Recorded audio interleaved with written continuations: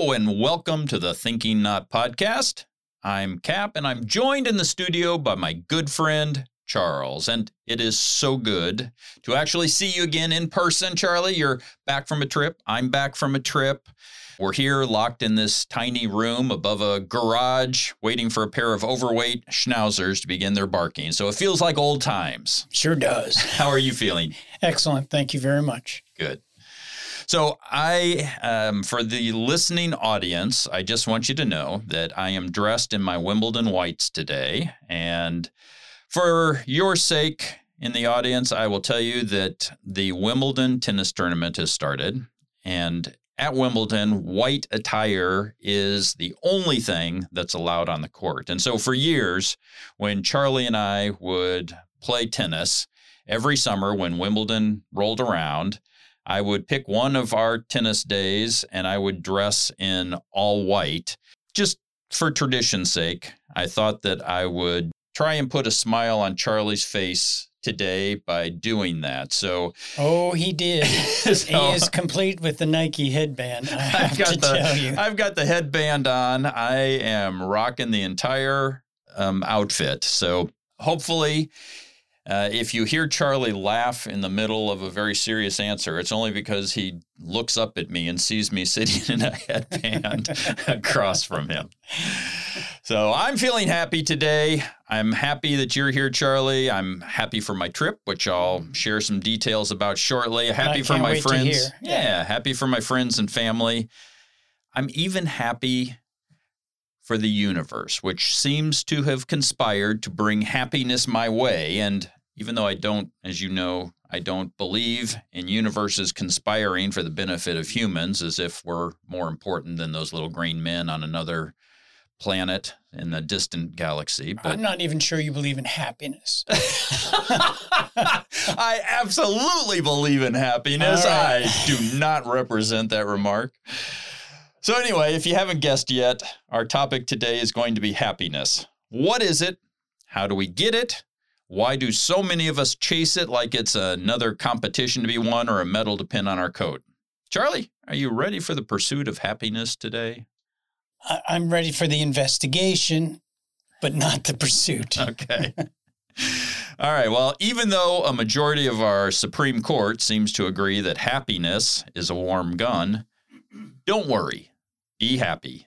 Let's just grab a cup of coffee and chat.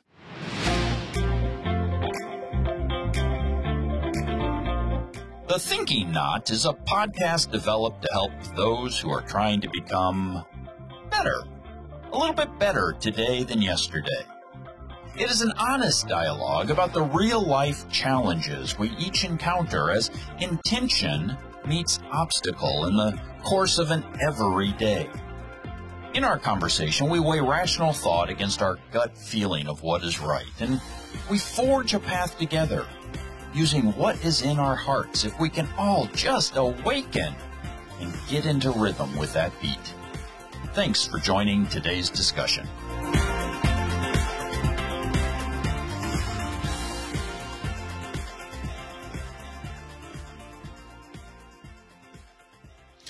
So, Charlie, two pieces of ketchup, not ketchup, but catch-up to do before we get to the main topic today. First, a little bit of good news on the gun violence front.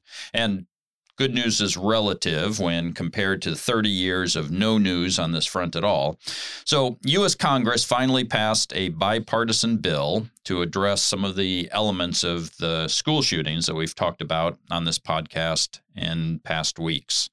It is the first gun control action from Congress in nearly 3 decades. And for those that have not been keeping score, the U.S. House of Representatives passed the bill 234 to 193 on June 24th, Friday, and that was after the Senate on Thursday passed it 65 votes to 33 votes. So I thought we'd take a minute and talk a little bit about what's in the bill.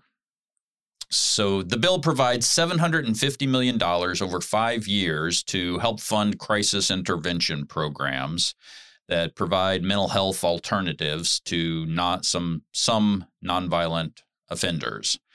States can also get funding to implement their red flag laws, and that's for the states that happen to have them. What this bill did not do is it did not create a federal law for red flag. And essentially what red flags laws do is they allow the courts to temporarily remove access to firearms for people that are deemed to be a danger to themselves or to others. So that's good. It didn't go as far as we need it to go, but it is at least a step in the right direction.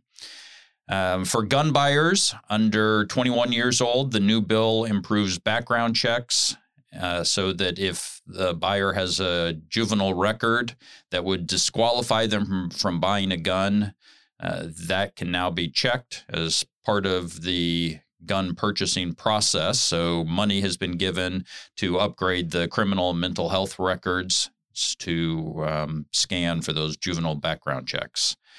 One thing that I was really happy to see is that the new law closes the dating loophole. So currently, if people are married or have had a child together and there's a restraining order or an incident of domestic violence in those relationships, then they can't buy a gun. But what it didn't provide for before was the same thing for people who were dating. Mm-hmm. And so now it covers those situations where people have dated in the past or are currently dating. So that's good. Mm-hmm. Also addressed straw purchases, which is when someone buys a gun for someone else and lies to the gun dealer or seller that the gun's for them. And so they increased the penalties associated with that. They increased funding for mental health and school safety. So one of the bill's co-sponsors, Senator Chris Murphy, said that it includes $11 billion for mental health, $2 billion in funding for school safety initiatives and anti-violence programs. So what it didn't do, Charlie, is it didn't include the federal red flag law. It didn't raise the age to buy a gun to 21. It didn't do anything to restrict the open carry of guns in public, but it's a step in the right direction. It's something. So I'm going to feel positive that Republicans and Democrats came together to get something done that will help the problem. But I would just remind listeners that now is not the time to rest. There is still more work to be done. As always. And then the second thing, before we get into our topic today, the second thing I wanted to share is a story about a story. Mm-hmm.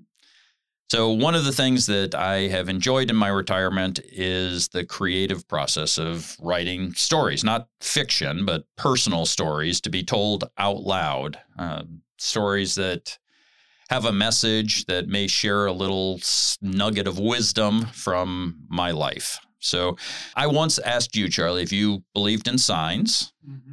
and you told me they don't believe in me, so why would I believe in them? Which actually is pretty close to my take on signs as well. I don't know that I've ever been a big believer in signs, but I've had a interesting experience recently that I wanted to share with the audience. I know I've already shared it with you, Charlie, but it's awesome.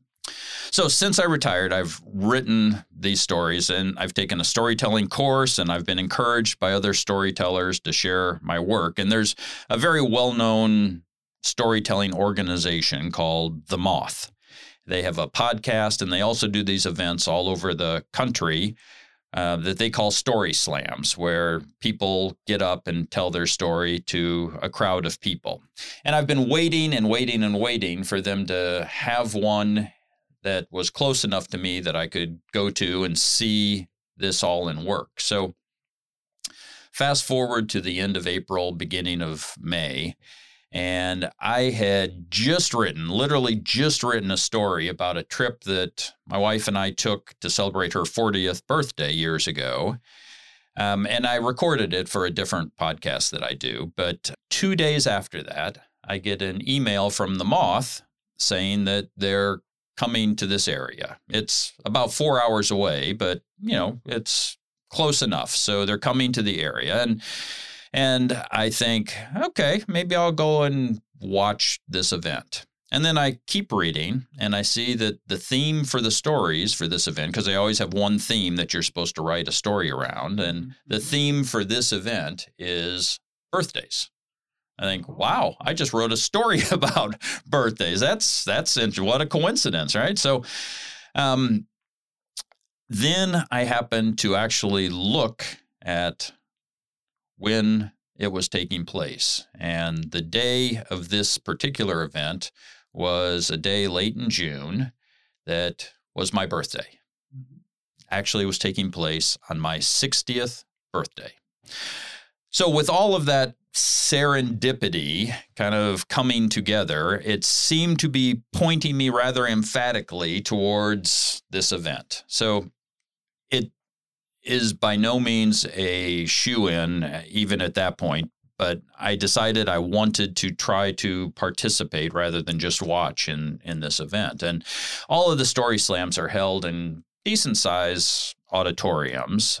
And what they do is you fill out a form to say that you want to potentially tell a story, and they put all the names in a bag, and they will draw out 10 names throughout the course of the night to come out and tell your story. So, it was still a crapshoot whether I'd even get a chance to tell the story or not, but decided to give it a go. We booked a hotel. I edited my story to get it down under the 5-minute limit. And throughout this process, family and friends helped me. They let me practice in front of them. They encouraged me. I even had, one set of neighbors that our boys have grown up together. They listened to my story, gave me just incredible feedback. I mean, the time they spent and invested in helping me to perfect this story, make sure it had a thread going through it and that it made sense and was clear, was just incredible. And then they made plans to drive those 4 hours and be there at the event to support me. So I went to this event last week, and the venue was packed with people. The odds against me, based on the number of entries in the bag, were pretty high. But on the 5th dip into the bag, the MC pulled my name out, and I went up on stage, and I told my story at a Moth Story Slam. And it was judged by a jury of my peers, and I was blown away by the response. It wasn't the best story that night. There were stories that were scored lower than mine that I actually thought were a lot better than mine. But it was well received, and, kind of a funny story. The next night after the Story Slam, Kim and I were having dinner in a little French restaurant. And as we got up to leave, a couple at the bar said, "Hey, we really liked your story." So I got to feel like a celebrity for about 10 seconds. So that was kind of fun. But did you run over and offer your autograph? I did not. Just checking. So I may not believe in signs, but I'm convinced that they do indeed believe in me. But even more importantly, I have a circle of people who, for some reason that I cannot discern, also believe in me. So for my family, for my friends, for you, Charlie, who encouraged me, for our mutual friend, Jaron, I have been so deeply humbled by the outpouring of support and love. So thank you to everyone who helped me achieve a step towards goodness, for allowing me to remove a mask that I've been wearing for many years and take a step in the direction of my true self, and not making me regret it for a single second. So I love you all. You're the only sign that I need to believe that the universe is a place of goodness. And then, Charlie, I just want to share one other thing to you, and I'm going to try to do this without my voice quivering. You, at one point in our podcast, you talked about Mother's Day and the sometimes artificiality of buying a card and giving it to somebody with a trite comment. But I want to tell you for a second about one of my sisters. My sister Debbie is a creative soul, and she's going to hate me for calling her Debbie because she wants to be called Deb. So sorry, Debbie. I will always have a hard time with that. But Anyway, so Deb is a creative soul. And one of the things that she does for people is she makes her own cards to give them. And this is a card that she crafted for me. And it says at the top, full of wonder. Oh. And you open it up, and on the flaps in here, one side says, live your story. The other has a little placard that says, to make living itself an art, that is the goal. And you open it up further, and one pocket says, collect beautiful moments, and you pull out this little thing, insert that says, happy 60th birthday. And then you have another little piece over another panel. You open it up to 4 panels, and the third panel says, every creative act, no matter how small, is a triumph over death and despair. And then the final pocket says, if not now, then when? And then there is a part that opens in one of these panels. And I practiced my story on Deb, and she gave me some feedback. And I recorded it at some point and sent it to her so she could listen to it and give me some feedback. And she typed up that whole story, and she put it in here for me. And then has put in here, now go live your next story. And has blank pages afterwards. So I am just completely blown away by people and their support for this little activity of mine. But it makes me feel very special and very humbled that all of you people care enough to provide that support and let me be me for a little bit. So thanks. How about for the rest of your life? Because we love you. Well, thank you. All right, enough of all that. Let's go ahead and get into our topic. We're talking about happiness today. Go figure. I wonder why I would pick that topic today. Charlie, I've learned enough from our conversations to know to start with a definition to make sure that we're speaking the same language. So I'm just going to ask you before we even get into this, how do you define happiness? For me, happiness is not a goal. It is a byproduct of being true to myself. So when I am honestly in touch with what I really feel and what I'm really thinking and how I'm really acting, I'm happiest when I'm learning, when I'm growing, when I'm engaged in life in a caring and loving way. When I engage, I don't know if it's going to work out one way or another. I have no goal in mind. I just know that I'm going to engage and try to care and listen and do what I do. And whatever happens, I'm really happy because I'm trying my best. So happiness is not what I'm trying to do. It's what happens when I'm trying to be true to me. I'm happy when I'm doing that. So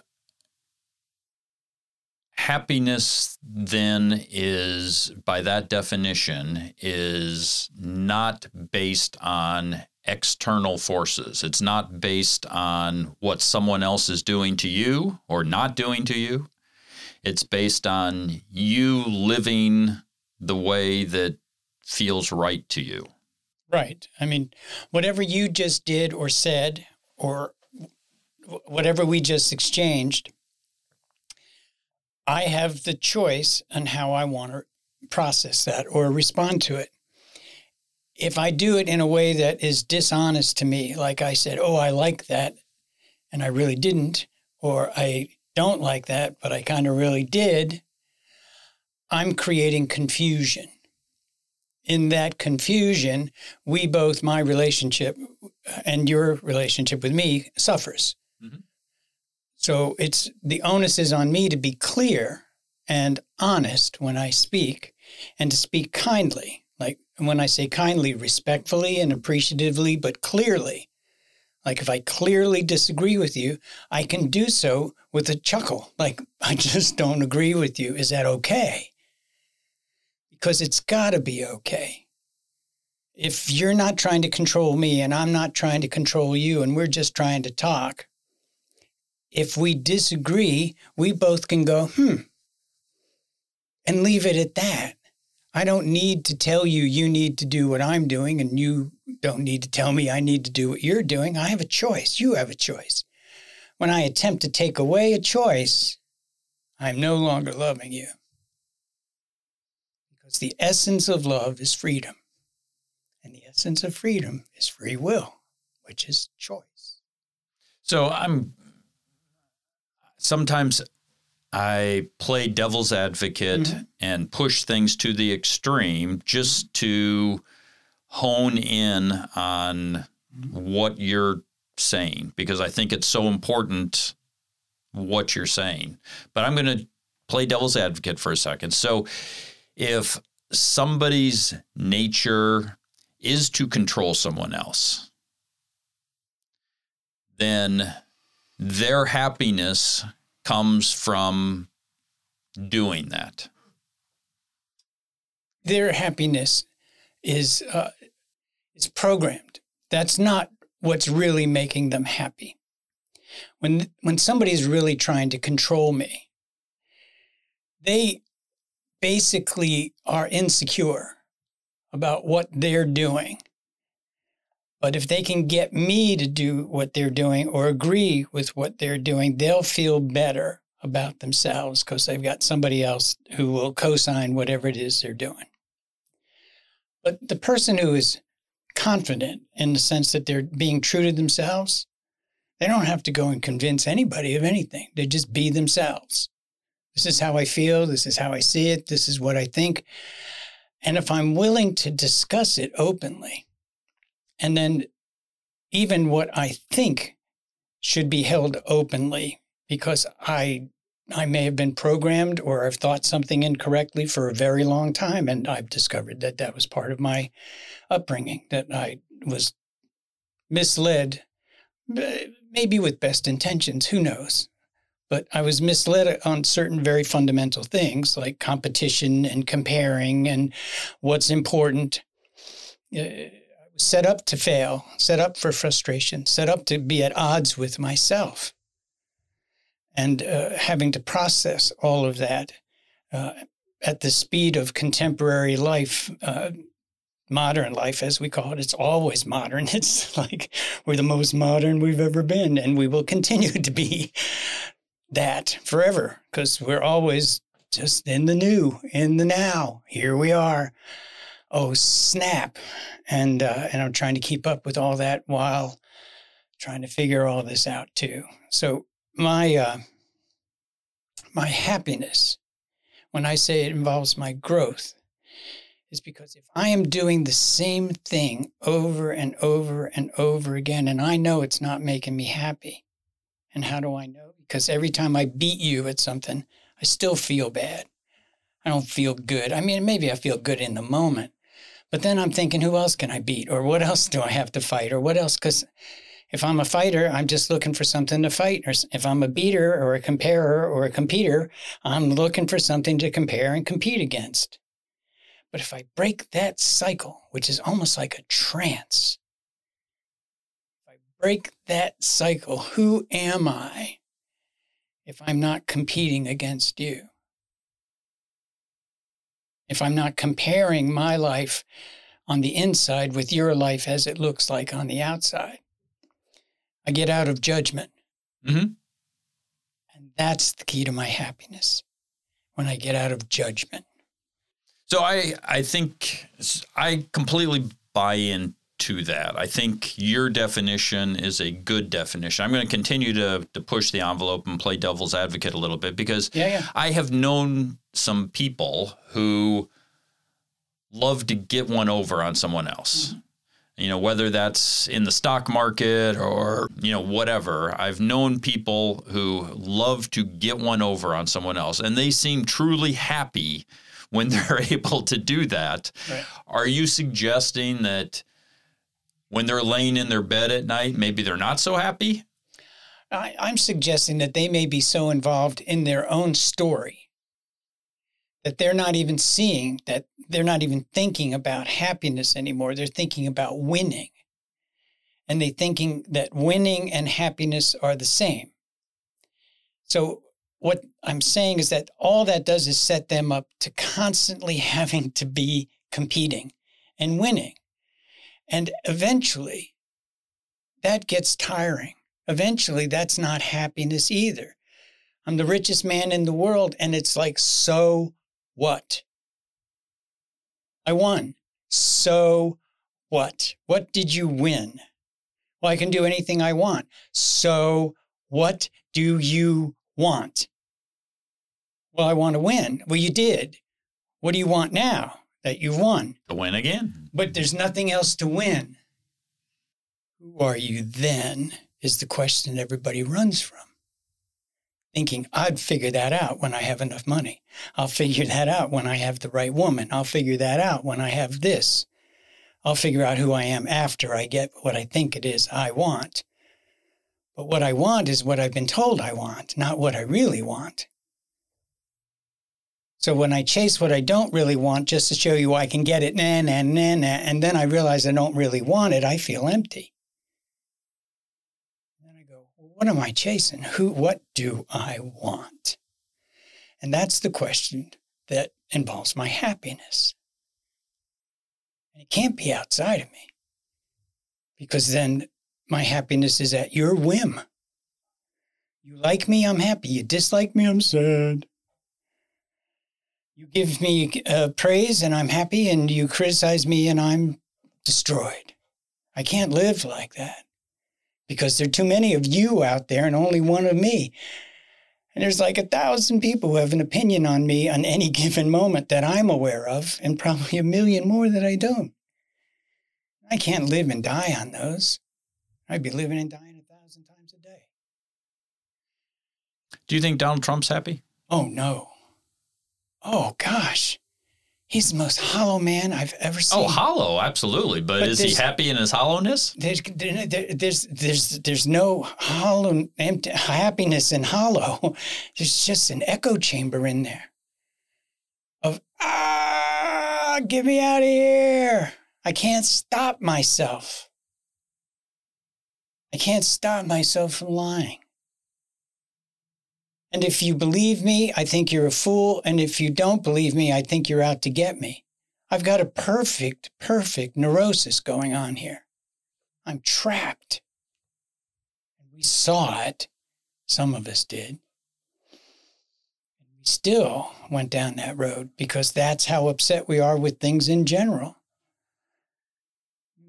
Well, we see what happens. We see clearly that these people do not have the America in mind that good people have in mind. Is ignorance bliss? Is ignorance happy? No. Ignorance is terrified because it knows how stupid it is. Ignorance is terrified of everything. Doesn't know anything. Everything's a threat. I know I'm stupid. I know I'm limited. I know somebody's out there smarter than me. I live in terror. But I tell myself, at least I'm better than you. So I'm blissful about that. Oh, seriously. It's a tough topic, happiness, because we did put it in, and I've mentioned this in some of the writings I've done, we use the word pursuit in the Constitution. Right. And I thought, geez, what an unfortunate choice of words, because it set up the big chase. Because it set up the image you have to chase it. That our happiness is out there and we have the right to pursue it. Whereas our happiness is an inside job. And the pursuit is an internal journey towards our centered, authentic self. Well, I'll tell you the other thing that I think we got wrong in those same regards in that same document is talking about the individual and the pursuit of happiness. Because I don't think it is just an individual thing. I believe that part of our happiness comes from being a part of a well-functioning society or community. And I think I think we have let, in the U.S., which, by the way, has never once ranked in the top 10 on the World Happiness Meter. Typically, it's a Nordic country that is up near the top of those lists. But I think we have let our government and our country/society off the hook by saying that happiness is an individual pursuit. I think, and you look at what other countries have done in terms of putting well-being programs in place. Some have even appointed a minister of happiness. Now, that may be going too far in the other direction. But I believe that there is a societal component to all of this. And it is not something that somebody has to learn. I think it's something that somebody has to accept, somebody has to develop within them. And a lot of it, Charlie, gets back to how you define it. You define it about being true to yourself. Well, that is about living up to the values that you prioritize. And I'm going to, after the podcast, I'm going to play something for you if you have an extra 7 minutes, because I think it is a fascinating piece of writing. So much of what we are feeling as a nation right now in the U.S. is this despondency over a daily assault on our sense of what is fair, what is good, what is, best for the majority of people. And so in that sense, if your country is not showing the values that you prioritize, then you may still find a way to be true to yourself, but you feel like you're on an island and you're surrounded by sharks. Well, that was an interesting image, except for myself. When I get true to myself, the very first thing I discover is that I need other people. When I'm really honest and true to myself. Yes, yeah. So that is a natural extension then of the initial realization of self. Self needs others. Yeah, I would agree. And I didn't mean to forsake that, because anything you read about happiness will tell you that, one of the foundational bedrocks of happiness is those connections to others. Right. But when I emphasize self needs others, that goes completely contrary to the great American myth of self-reliance and self-sufficiency. And pulling yourself up by your own bootstraps, a self-made person, call it what you will, it's a fiction. It doesn't exist. Nobody does anything by themselves. Nobody. You are supported in your storytelling. I am supported in my attempts to find whatever I'm looking for. Caring, how to care in this world more effectively. All of this I am supported in by decent, good, well-intended people who are also seeking to connect and to grow and to be real and to be honest and to stop the nonsense, because we can see clearly now. Good people always extend the benefit of the doubt, but there is no doubt now that the people who are doing what they're doing do not have goodness as their aim, do not have our benefit as our collective benefit as their aim. Their aim is to stay and impose a world order that never existed to begin with. And they have operated the levers of our institutions in such a way as to tumble them in their direction, in their favor, as a minority. Yep. And we see that as an affront to who and how we thought we were as a nation. And we're startled. We're startled at how, the very first thing anybody who's ever been fooled by someone says is, I just never even thought they'd think like that or they'd do such a thing. We should know better. Shame on us. We trusted them. They just bold-faced lied to us, Mother. Yep. And they did. 34%. And they did. Bold-faced lie again and again and again and again. So much so that you want to turn it off and say, well, one of them's lying. I can't tell who. Well, look to your heart and ask yourself, who's forthcoming and who's not? Who's hiding and running and who's not? Who's seeking the truth and who is avoiding it as fast as they can? That's the one you should be not listening to anymore. You've been fooled. Now, you're not a fool. You just couldn't imagine that somebody would do that. But they did, and they still are doing it. That is an affront to us as Americans. We are smarter and better than that. So let's do better together. Let's say enough. Not with violence, but with resolve. Enough. Let's hold people accountable. Let's see the truth come out. And if it's ugly, let's deal with it.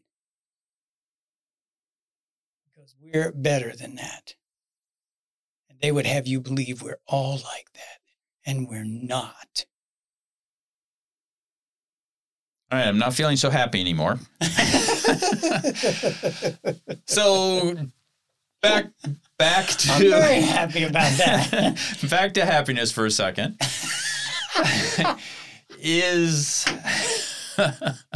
That's awesome.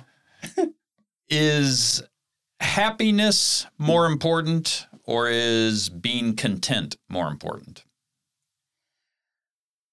I think being content is greatly overrated. I think being content is a way of denying the ever-present nature of change. The minute I am content is the minute I want to keep things right where they are. And that's never going to happen. We're changing even as we're speaking. We're talking and the conversation is evolving and... Yes, but... So you said something before we started recording today. You said something to me, and I'm not going to remember it word for word, Charlie, but you said about the place that I'm at in my life and that I can now comfortably settle in to new things and growth. Mm-hmm. That to me is contentment. That is not feeling a pressure to do something, but to be at a point in life where things are good, and now I can fully embrace that growth and those new things that are coming my way every day. And it's going to make you very uncomfortable and unsettled from one morning to one afternoon. The life happens. So you can be content in your ability to adapt and respond and react in a loving and a more informed way than you've ever done before. And you're content with your growth. but I'm not content with where I've arrived. I'm not content with my level of awareness as it is currently. I want it to continue to expand. I want to be more open and more inclusive and more awake to you and to everyone else that I'm encountering. So my contentness is in the process. When I've said that you have reached a new realm of readiness, it's because you have leveled the things that were blocking you. So you are free to respond in more loving, attuned ways to your truer nature than you've ever been before. And that feels like happiness, that feels like freedom, that feels like joy, that feels like, oh, I could be content doing this for the rest of my life. And you will.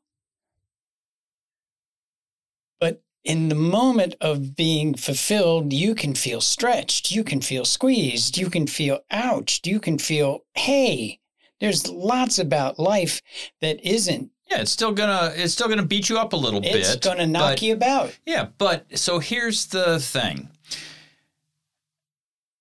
I am concerned that when we talk about happiness, we talk about it as something that you can just go get. If you work hard enough at it, you can just go get it. And what I am experiencing in my later years is that I have reached a state of contentment where I don't need a new car. I don't need a bigger house. I have reached a state of contentment. And so rather than feeling a need to go find happiness, I now feel a peace that happiness can find me. Does that make any sense? Oh, it makes perfect sense. But you're comparing material things with your internal intangibles. Well, but see, that's my point, is I think that when we talk about happiness, we so often talk about it as something that we have to acquire. Mm-hmm. And sometimes that is material possessions. Sometimes it's a position at work. Sometimes, and if we were to focus perhaps on the being content and letting happiness find you, I'm just wondering if that would be a better approach to how we talk about happiness. Well, it certainly would be a shift, and it would be helpful to shift, because the external pursuit of material accomplishments and or achievements, awards, recognitions, accolades, call them what you will, are still out there and subject to somebody else's control, not mine. I have to go get it. And anytime I'm trying to go get something, I am suffering because I feel like I don't have the agency that I deserve. I'm not master of my own happiness. It's out there somewhere. When I have realized that my contentment is involved with my content, who I am. When I am content with that, and I'm accurate in how I'm portraying myself to the world, my happiness is automatic. My happiness is guaranteed. My growth is going to be evident because I'm still growing, but I'm content in the process of opening up, of risking. I call it daring to care. I'm content knowing that I will take a buffeting when I do the next right thing and everybody looks at me like, who do you think you are? And you go, just me being me. And I'm content with that. See, if I don't take that as like an indictment, I just take it as, who do you think you are? Like a question. And I say, I'm just being me. I'm not unhappy. But if I think you have a better view on me and I'm insecure about what I'm doing, I adjust right away. Go, oh, did I do that wrong? Oh, should I have not? Well, but if I'm content with being myself and that's who I am, good. Now, if I have a core belief that somehow condemns you, somehow judges you, somehow does harm to you internally. Like I have judged you, condemned you, and smile at you like bless your heart. Yeah. But inside I'm thinking, you pagan, you're going to hell. I have violated the spirit of love. I have violated my true nature. And I think I've gotten away with it because I've been real polite and surfacey smooth, but I ain't gotten away with nothing. I've just assassinated you in my heart. Now it says somewhere, judge lest thou shalt be judged. And it also says, love as you would like to love. So somewhere in there, there's a disconnect because I don't get to judge you the way that I judge you and still want you to love me the way I need to be loved. Right. That don't flush. Sorry, you can edit that if you need to. But that's an old Southern saying. They used to say that dog won't hunt.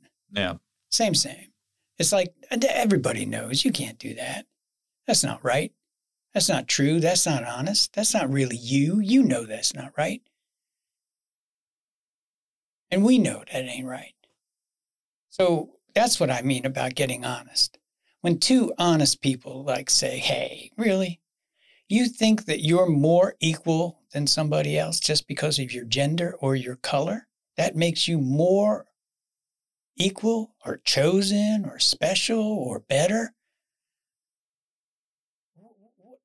What book, what teaching did you get that from? Because I never read that from anybody had love in their hearts. I won't tell you what book came to mind when you asked me that question. Yeah. So, Charlie, what do you do to embrace happiness? You've talked about... I hug you. I hug my wife. I pet my cat. I hug a tree. I smile at a cloud. How do I embrace happiness? Every moment. Every moment. I'm not in pain. Nobody's holding a gun to my head.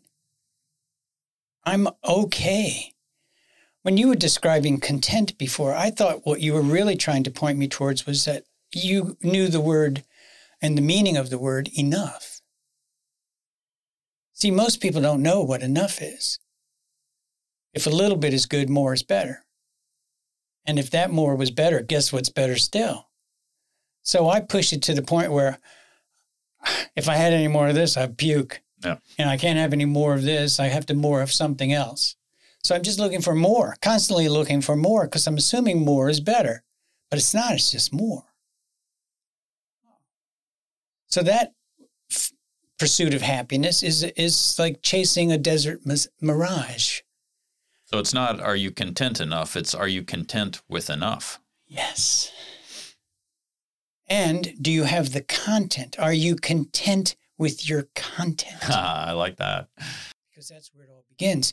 How can I be content and trust you and do something good with you when I can't trust myself to do anything good with me? So a lot of the quote unquote happiest people that I know seem to have a positive outlook on life. So is that coincidence or correlation? Well, if circumstances are neutral, and they are, I mean, it rained. Now, if I wanted to have a picnic on the day it rained, I could go, oh, man, it always rains on picnic day. Right, right. Whatever it is that I want to do, it always does the opposite of what makes it easy for me. So I can approach the circumstances of life as something that's happening to me or is arranged against me. Or I can look at the circumstances of life as neutral and say, what would I like to do with this? Now, we call that being positive, and I call it being realistic. Shit happened. It's there on the floor. Do I sit there and analyze it and beat the dog or beat the kid or beat whatever? Or do I just go, oh, okay, that may leave a stain. Let's see what we can do. Let's clean it up and see where we go from here. So if I have said, as you've admitted that human beings do make mistakes. With best intentions, sometimes we can be misled or we can be honestly mistaken. That doesn't make us bad people. What makes us suffer is when we do make a mistake and we don't want to admit it to ourselves, first of all, because we think it makes us less lovable, I suspect, or less of something. It makes us less in our minds, and we can't be less because we want to be at least equal. Yep. Secretly, we'd like to be a little more equal. We call that better, but we can't say that. So we're just a little more equal than the other guy or girl or whatever. I don't know why we need to do that. Why can't I be as equal and then just call it equal? So your rights are as equal as mine. Your feelings are as important as mine. Your goals and ambitions are important as mine. I won't impose mine on you. You don't impose yours on me. Can we cooperate? What are you trying to do and what am I trying to do? And do we line up? If we don't line up, go do it with somebody who's lining up with you. And as long as your lineup doesn't affect our lineup, line up, do your thing. Have your game, play your game. But when your game starts to tell my game what to do,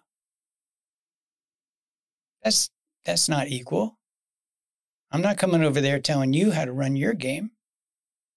Just, if I ask you, hey, what kind of game you running? And you tell me, and I go, whoa, okay, I don't want to play that game. I'm not trying to say don't do it. I'm trying to say it's not for me. Yeah. I don't want to live that way. I don't want to feel that way. And it doesn't look like you're particularly happy. I don't think Rand Paul's happy. I don't think Ted Cruz is happy. I don't think Mark Meadows is happy. I don't think Donald Trump is happy. I don't think Eric Trump is happy. I don't think any of those motherfuckers are happy. No matter what they're telling you. They're not looking for happiness. They're looking to get out of Dodge with their skin on. We've got to ask ourselves, we can let them have their skin, but they can't have their jobs. All right, well, this headband is getting tight. My brain is being squeezed, so we're going to call it an end right there. As always, good conversation. I did not want to steal your joy, your happiness. You didn't. You couldn't. You couldn't. Okay. It's mine. I didn't give it to you. You didn't. All right. Well, thank you, Charlie. Once again, great conversation. We are in heady times, my friend. We are in heady times.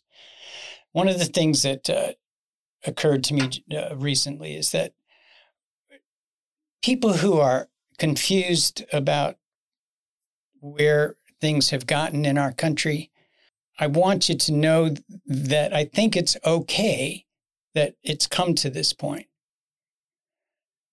Because when we see clearly how they want to take us or where they want to take us, and we see clearly that we don't want to go there, all we have to do is just act in concert together.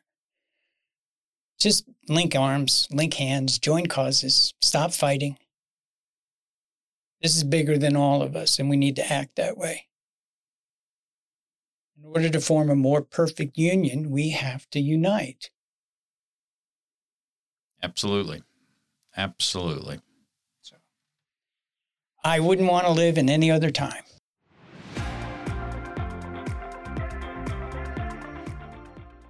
If you enjoyed today's conversation, then please clap along if you feel like happiness is the truth. Or clap along if you feel like that's what you want to do, because I'm happy. So if this podcast made you feel the same way, then pull out your phone and rate, follow or subscribe, and review The Thinking Knot. You can find more of Charles's writings on his blog at owningourselves.com and more of my work at liveforwonder.com. Thanks for listening. We hope your journey is filled with wonder and that today brings a happy tune into your heart. Be good to each other.